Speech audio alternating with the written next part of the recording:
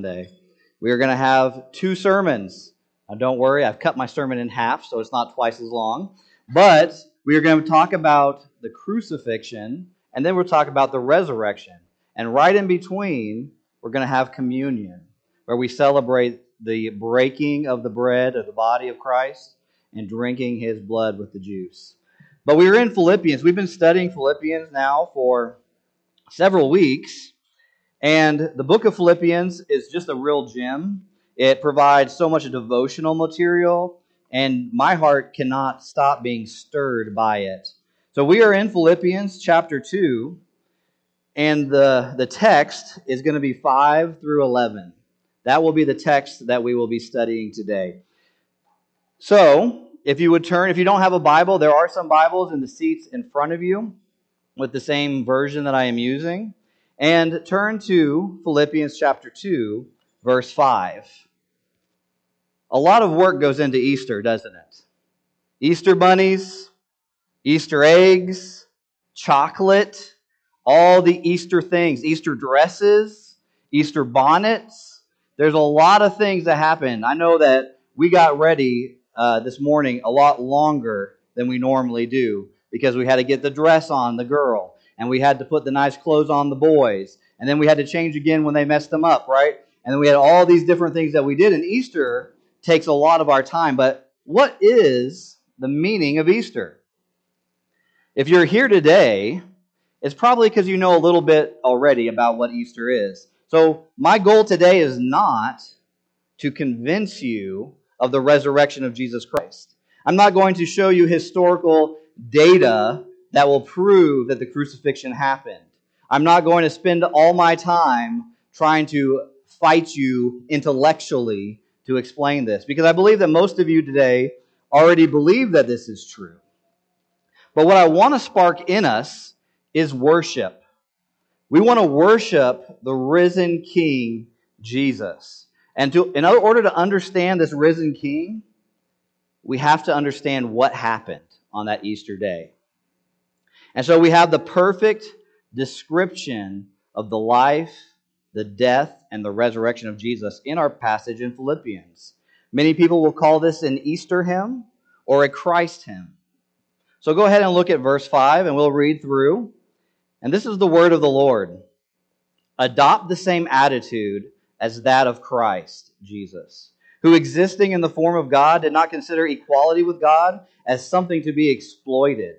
Instead, He emptied Himself by assuming the form of a servant, taking on the likeness of humanity. And when He had come as a man, He humbled Himself by becoming obedient to the point of death, even to death on a cross.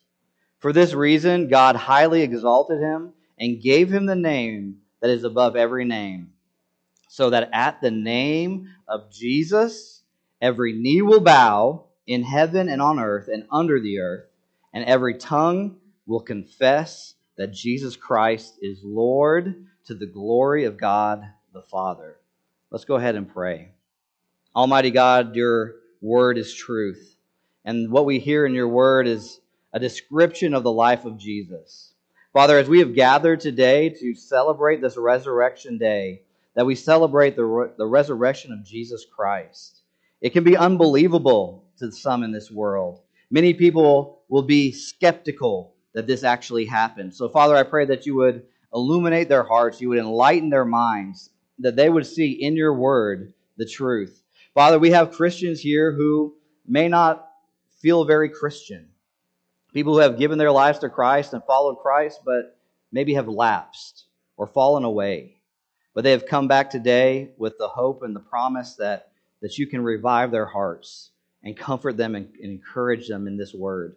So, Father, I pray that you would strengthen the faith of those who have came here today. Father, be with me as I preach your word that I have studied this week over. Father, I pray that this would be a pleasing sacrifice to you, an aroma that is pleasing to you. And Father, once again, we thank you for Jesus, the Jesus that saves us from our sins, saves us from death, but more importantly, saves us today so that we can live and we can face tomorrow. As that great hymn says, because He lives, I can face tomorrow. Father, we thank you. We love you and we worship you. In the name of Jesus, through the Spirit, all God's people said, amen. So Paul is the writer of this letter. He has been talking us through what it looks like to live a life worthy of the gospel, what it means to be a Christian. What does it mean to be a Christian? And Paul answered this over and over and over again in this passage and the passage before it. And so we have him come to almost a conclusion, or really it's more of the highlight of the entire thing. How many of you have listened to classical music? In classical music, there's some ups and there's some downs, and they're trying to lead you on a journey. And that journey gets to a crescendo. I don't know how to say that word, so don't throw stones. But it gets to a high point, and it's just like raising up, and then it explodes with just the music, and you just can enjoy that. And that's what this Paul is doing. He's been talking to you about what does it mean to be a Christian, and he goes all the way up to saying, you must be humble. In fact, you must be so humble, look at Christ.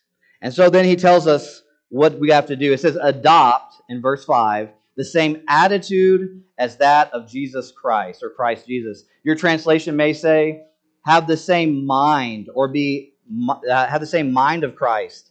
If like you are going to go get some food and you talk to your wife and you say, hey honey, what did you have in mind? Right? What are you thinking? What would you like? So we have to have the same attitude as that of Christ. And so he says, adopt the same attitude. And so we must have the mind of Christ. Paul knows that doing the right thing starts with the right thinking.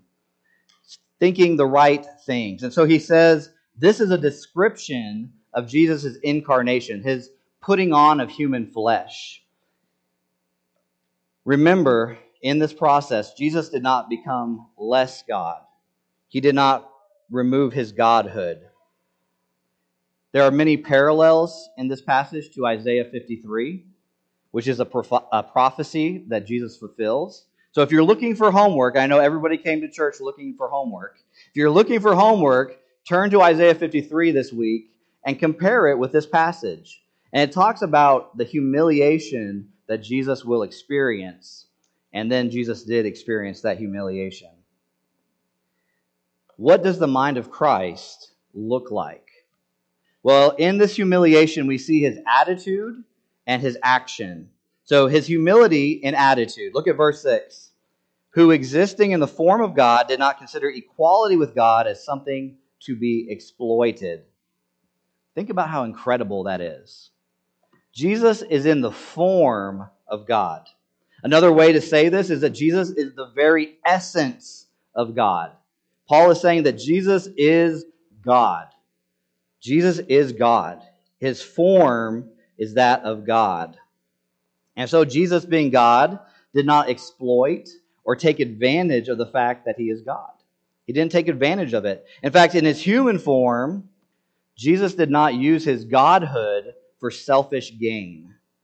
Some Bible translations will say, instead of exploit, they'll say something like plundered or grasped. He did not consider equality with God something to be grasped or exploited or plundered. I really do like exploited here. I think it catches the meaning of the Greek text. And so even though Jesus had the full ability to use his power to gain comfort, to gain security, to gain advantage or benefit, he didn't even use it.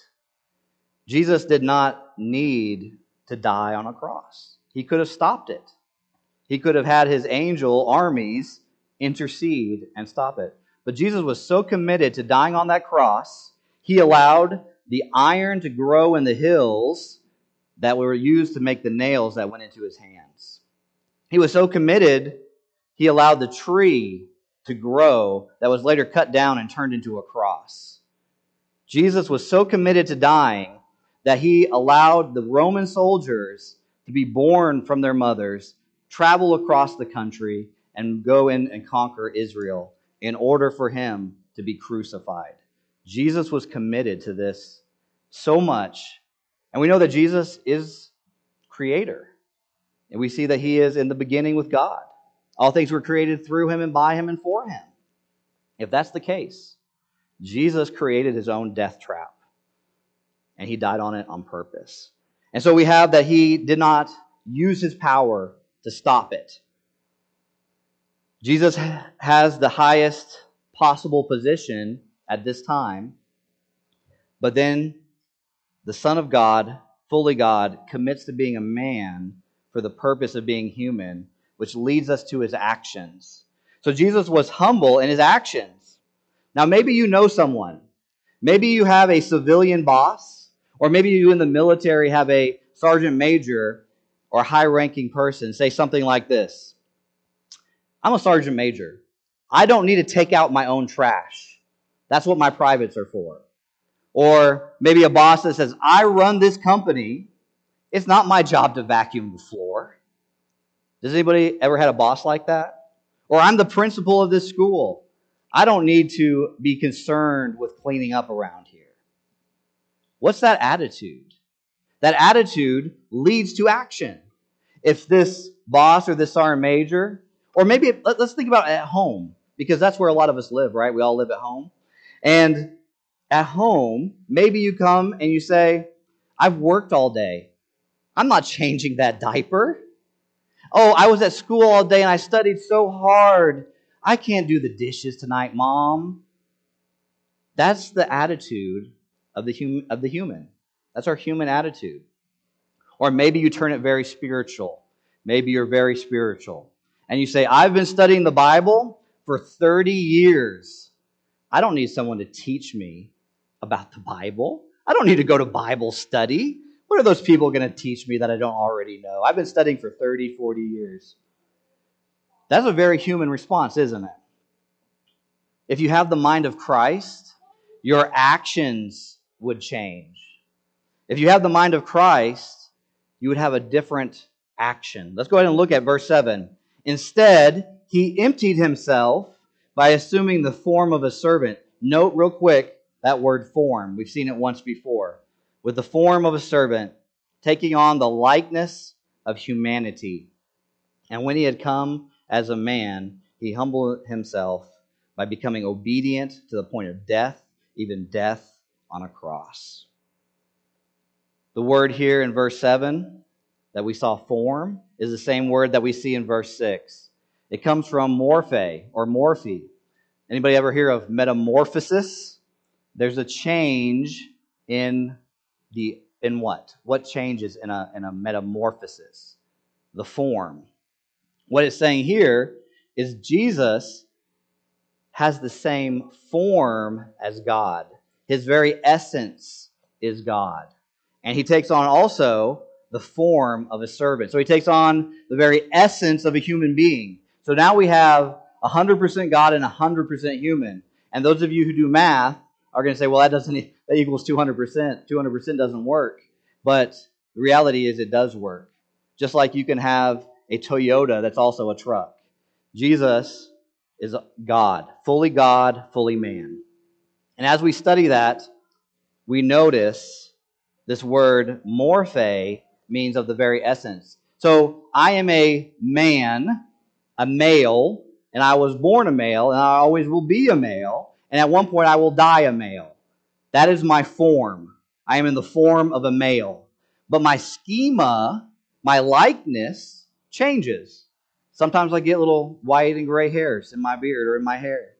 I'm no longer a little infant child anymore. My schema changes. And that's what this word likeness is. So he takes on the schema of humanity. And he humbles himself by becoming obedient to the point of death, even to death on a cross. Jesus came to save human beings from what they couldn't do themselves. Only a perfect human can save us from our sins. And Jesus did that work. Without Jesus' humility, we wouldn't be saved. Without Jesus' perfect obedience all the way to death on a cross, a painful way to go. My family watched A Passion of the Christ the other day, and there's a reason why it's rated R. It is very violent, very graphic in detail, very traumatic, just to watch. But we watched it, And we recognize it was 100 times worse for the person being nailed to that cross. All of you probably know the cross is a death symbol. It is the executor's chair. It's the electric chair of the Roman times. In fact, the Romans did not like it so much that not a Roman citizen could not be crucified on a cross unless they did something treasonous. There's only one way that they could get on a cross. And so it was that horrible. In fact, you would die through suffocation on a cross. They would nail and tie your hands up on a wood cross. They would put nails in it, and you would hang from those nails. They would do that into your feet as well. They would put a wedge underneath your feet so that you can push off of your nail-torn feet in order to get some air. And then they would drop you into this hole with this cross, and the cross would then stay standing up. And as it hits and gets into place, what do you think happens to your hands? What do you think happens to your feet? It tears. And so you are torn. Your body is literally being torn apart, and you are suffocating there on that cross. And every time you need to breathe, you have to push off with your legs to get a little air. How long do you think you could keep that up? Not very long. So they would often suffocate, and it usually takes about 3 days to die on average. 3 days. That's what the crucifixion was. It was a horrible way to go physically. If you had the position of a president or king, would you live your day-to-day life like a day laborer? Would you, as president, go about checking the oil on the cars, making sure the windows are clean at the White House? Would you do that? Or would someone do that for you? Could you lower yourself from the position of a king to working as a peasant?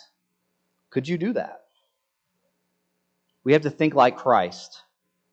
So instead of coming to church and see what you can get, what can I get out of this service? What kind of emotional, spiritual high can I receive? How can I feel good? Instead of thinking about that, maybe adopt the same attitude as Christ and think about, what can I give? What can I give to those around me? We lay aside our rights in order to serve others. My question to you is, are you selfishly clinging to your rights?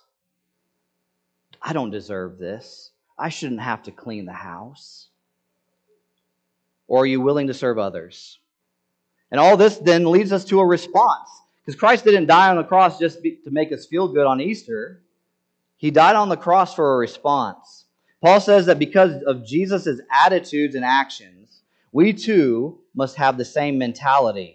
We must have our hearts tuned this way. You would not want a piano that has not been tuned. We don't want Christian hearts that are not tuned with the gospel. And so Jesus reflects perfectly the character of God.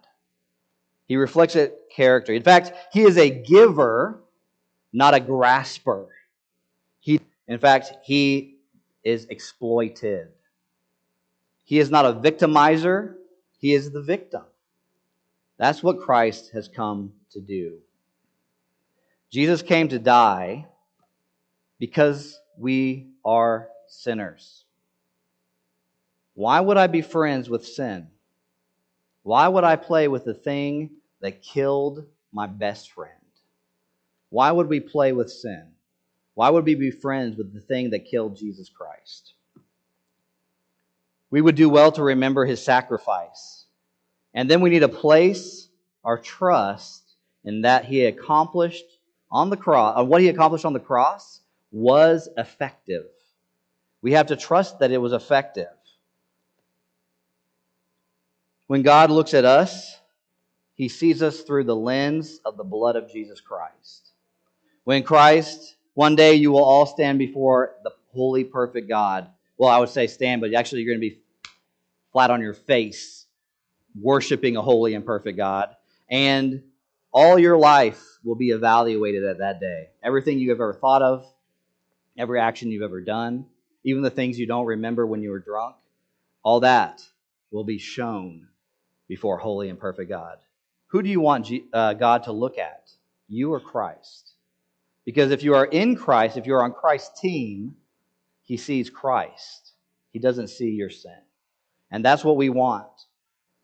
We confess where we fail to measure up. So this is the difference between Christianity and every other world religion, every other religion out there. We don't earn our way to heaven. We don't do things to get to heaven. We don't do any work. We can't make ourselves better for Jesus. A lot of us like to dress up on Easter, but that is filthy rags compared to what Christ has done and given us. So we don't earn it. But every other religion has you work for it. All you have to do is do a trip to Mecca. All you have to do is give to the poor. All you have to do is all these things, and maybe you will get into heaven. Or maybe if you're a Buddhist, you have to achieve a certain state of mind. All this is man-based work. And this, with Christ, He did it. All that we have to do is confess that we don't measure up to that standard. How hard is that? Everybody in this room already knows, I can't measure up to Christ. He said, turn the other cheek. He said, love your enemies. Man, I hate my enemies. How can I love them? Jesus is better than all of us, and we don't measure up. He's the standard. And so we confess where we don't measure up, and then we turn from our old selves and our own selfish ways, and we turn to Christ. We look upon Him, and He changes us. That's how change happens. It's through Jesus. So, this is why we're doing communion. We know that communion was instituted by Jesus on the Passover. The Passover happened a few days before Jesus' crucifixion, or the day before His crucifixion, or the night, depending on how you do the time differences. And in Mark 14, verse 22 through 25 says this: As they were eating, He took bread, blessed and broke it, gave it to them, and said, "Take it, this is my body." Then He took a cup, and after giving thanks, He gave it to them, and they all drank from it. Verse 24 says, And He said to them, "This is my blood of the covenant, which is poured out for many. Truly I tell you, I will no longer drink of the fruit of the vine until that day when I drink it new in the kingdom of God." Jesus knew what He was about to experience, and He instituted this Last Supper, this communion. So as we prepare to remember the death of Jesus, this ordinance is a means for you to order or to worship Jesus. It's a way for you to examine your heart. Before you take this cup, you examine your heart. I'm not going to go into that because that's what Barney's going to do. But you need to examine yourself. And if there's anything unsettled in your life, you need to make it right before God. That's how we start the process of worship. It's through confession and repentance. And then we are moved into worship. So one of our elders will come forward, Barney, and he will conduct communion as we remember the death of our Lord, a Savior.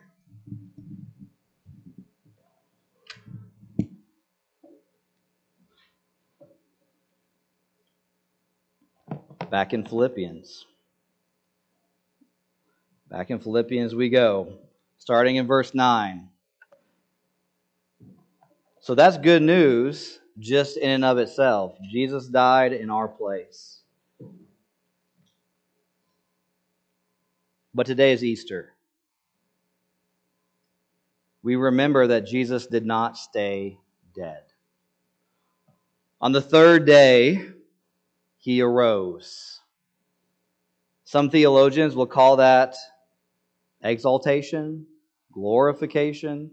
They have lots of fancy names for it. But that means that God arose. He then ascended to the Father. God raised Jesus from the dead on the third day, giving us a visible symbol of His acceptance of the sacrifice of Christ. The resurrection is proof that what Christ did on the cross was effective. It's proof that what Christ did on the cross happened. That it was for a reason. It was not an accident. If Jesus conquered death, He could not remain dead. If He paid the debt, the only way to be sure it was accomplished is by the resurrection. The debt the penalty of death is fully satisfied in Christ's resurrection. This is what we see, and this is what we do when we celebrate Easter. And so we have the first thing is that because God has exalted Jesus, it's Him we worship. We worship Him. Our text says in verse 9, "For this reason God highly exalted Him and gave Him the name that is above every name." The text says that Jesus is lifted up over everything. He is in the highest place. He is put in first place. If you consider the Olympics, they have a third, a second, and then a first place position. The highest place is for the winner.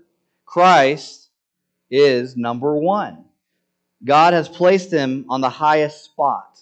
That is Christ. He is placed in the superior place.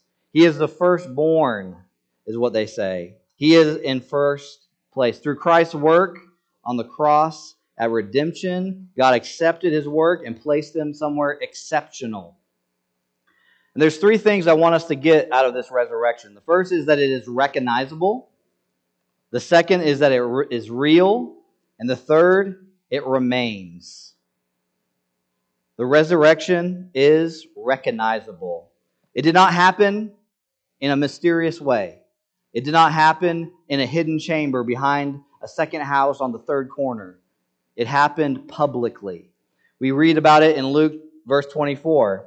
And just a heads up, the reason we celebrate church on Sunday is because that's the day that Christ arose. And so every Sunday is Easter. In fact, we should all come every Sunday expecting Easter, just so you know. First, the more you know. Luke 24, verse 1. On the first day of the week, Sunday, very early in the morning, they came to the tomb, bringing the spices they had prepared. Remember, they have to put some nice smell goods with the body because the body is going to stink.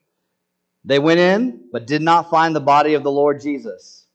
While they were perplexed about this, suddenly two men stood by them in dazzling clothes. So the women were terrified and bowed down to the ground. When you see an angel, you hit the ground.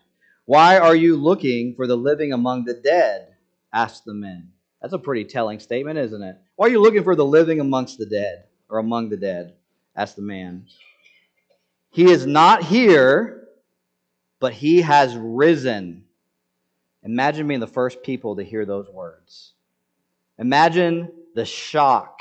Maybe going through some of the cycles of grief, your denial, right? This can't be true. He was dead. We saw His body ripped to shreds. We saw the Roman soldier grab a spear and shove it in His side, and blood and water came out. If anyone thinks that Jesus did not die, they're really questioning the professionalism of the Roman army. Imagine a group of soldiers saying, "Oh, that guy's dead," and then being wrong.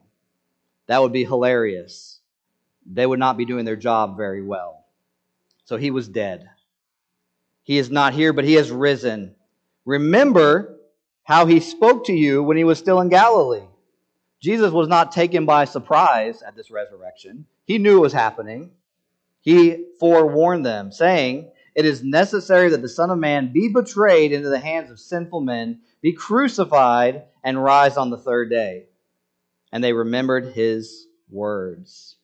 Jesus did not do this in a secretive way where it could not be discovered. He showed Himself bodily to many people, which really goes into the second part, is that it's real. This resurrection is real. Not only is it recognizable, but it was very, very truly real to those who He appeared to. Jesus appeared bodily to the disciples and others. As Luke records it in verse 24, as they were saying these things, He Himself stood in their midst. He said to them, this He is Jesus, "Peace to you." Imagine Friday night going to bed knowing that your Lord and Savior was killed. A man you had followed for 3 years, anticipating the arrival of the kingdom, was put in a grave. How do you think you would have felt Saturday? Pretty lousy. How do you think you would have felt Sunday? And then all of a sudden, now there's all these rumors floating around. Who and where is the body of Jesus? Someone must have taken it. And then he appears before you, and he says, peace to you. Now, obviously, his words did not have an effect because they were startled and terrified and thought they were seeing a ghost. Now, there are some people who believe that Jesus was resurrected spiritually, but not bodily. And we deal with it right here in our text, in Mark and Luke. He says, why are you troubled? He asked them. And why do doubts arise in your hearts? Look at my hands and my feet, that it is I myself. Touch me and see, because a ghost does not have flesh and bones, as you can see I have. Having said this, he showed them his hands and feet. But while they were still amazed and in disbelief because of their joy, he asked them, do you have anything to eat? So they gave him a piece of broiled fish, and he took it and ate it in their presence. If he was a ghost, where would that fish go? Boys and girls, young ones, have you ever seen a skeleton and then see a skeleton try to eat something? Where does the food go? On the floor, right? So the disciples would be waiting to see if anything fell out of Jesus, if he was a ghost, right? And so Jesus was alive, bodily alive, in his form, in his own flesh, he was there. And this is important for us to understand, because Jesus did not then shed his human skin like a snake. He maintained his full human nature. And then it remains. So we see in the resurrection that it is recognizable, it is real, but not only that, Jesus retains full humanity as well as full deity. He remains resurrected. Let's go back to Luke as our guide. In Luke 24, verses 50 through 52, it says, then he led them out of the vicinity of Bethany, and lifting up his hands, he blessed them. And while he was blessing them, he left them and was carried up into heaven. After worshiping him, they returned to Jerusalem with great joy. It doesn't say that he teleported out of there. It doesn't say that he just disappeared. No, his whole form went up into heaven. This shows that Jesus Christ is alive, fully alive. And this is important because there's a result of the resurrection. If you're sitting in here and you're like, oh, this is great, a great story, I love it, I listen to it every Easter, but then you don't do anything about it, what does it mean? What would the disciples have done if they had said, man, that's cool, Jesus came back, gave us a blessing, and then he bounced out? But Jesus gave them also some commands. And those commands we have inherited. And it says, go into all the world to make disciples, baptizing them in the name of the Father, the Son, and the Holy Spirit. There's a result, and that result we see in verse 10. So that at the name of Jesus, every knee will bow in heaven and on earth and under the earth. Did you hear that word? Every. Every knee. Not if I agree with it. Not if I think it might be true. Not if I've lived my whole life like a heathen. Every knee will bow. Whether you like it or not, you're going down. And you will worship this Jesus. Every tongue will confess that Jesus Christ is Lord. What does it mean to be Lord? It means that he is a ruler. He is the authority. He is over all things. And why is he doing this? To the glory of God the Father. Do you hear this language?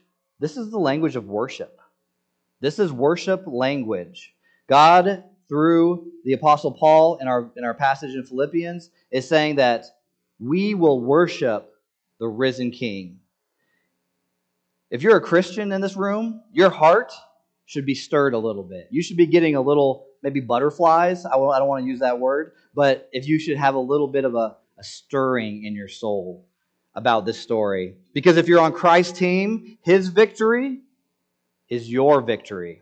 Everybody on the football team that wins the Super Bowl, they get the ring, don't they? Even if they sat on the bench the whole time. We sat on the bench the whole time, and Jesus did the work.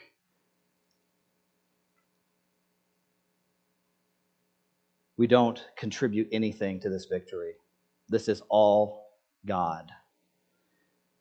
You know, a soldier will get a unit award for the heroics of his unit, even if he was in the rear with the gear.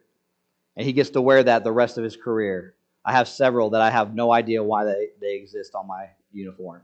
Because I didn't do it. Someone else did it. But our unit was awarded that. Christ won. If this part of this passage does not bring you comfort, maybe you aren't on the same team as Jesus. Maybe you're not wearing the same jersey. If the idea of bowing before Jesus makes you a little nervous, consider why. I love how C.H. Spurgeon said this when he was reflecting on this passage. In fact, he preached this passage after someone in his congregation died because there was a prankster that came up, stood up, and started yelling, "Fire, fire," in a crowded building full of thousands of people, and they trampled somebody to death, a young guy. And so he came up to preach, and if you read the whole sermon, he talks about how sorrowful he was this week. It was hard for him to prepare, and how just distraught he was. And then he comes to this. He goes like this: "Ah, beloved, have you ever felt that unity to Christ? Have you ever felt a unity of desire with Him? If so, you will find this rich with comfort. But if not, if you know not Christ, it will be a source of grief rather than a pleasure to you that He is exalted. For you will have to reflect that He is exalted to crush you, exalted to judge you, exalted to condemn you, exalted to sweep this earth of its sins and cut the curse up by the roots, and you with it, unless you repent and turn unto God with full purpose of heart." There are no halfway Christians. They don't exist. We don't see that in the Scripture. And because Christ is risen, all humanity will worship Him. The question is, will it be now or will it be on the day of judgment, where your worship will be fear and punishment? Or will it be full of joy because you've been long expecting this? Because you are related to Jesus Christ. You are an adopted son. The language used by Paul is that of a victory. He is talking about a conquest. He says that Jesus Christ has conquered death, sin, and the grave, and now stands as the reigning champion. Easter is a victory celebration to those who love and know Jesus. We are going to begin our song, our final song. Ms. Verna, if you would come forward. And we're going to sing about our risen King. Gary.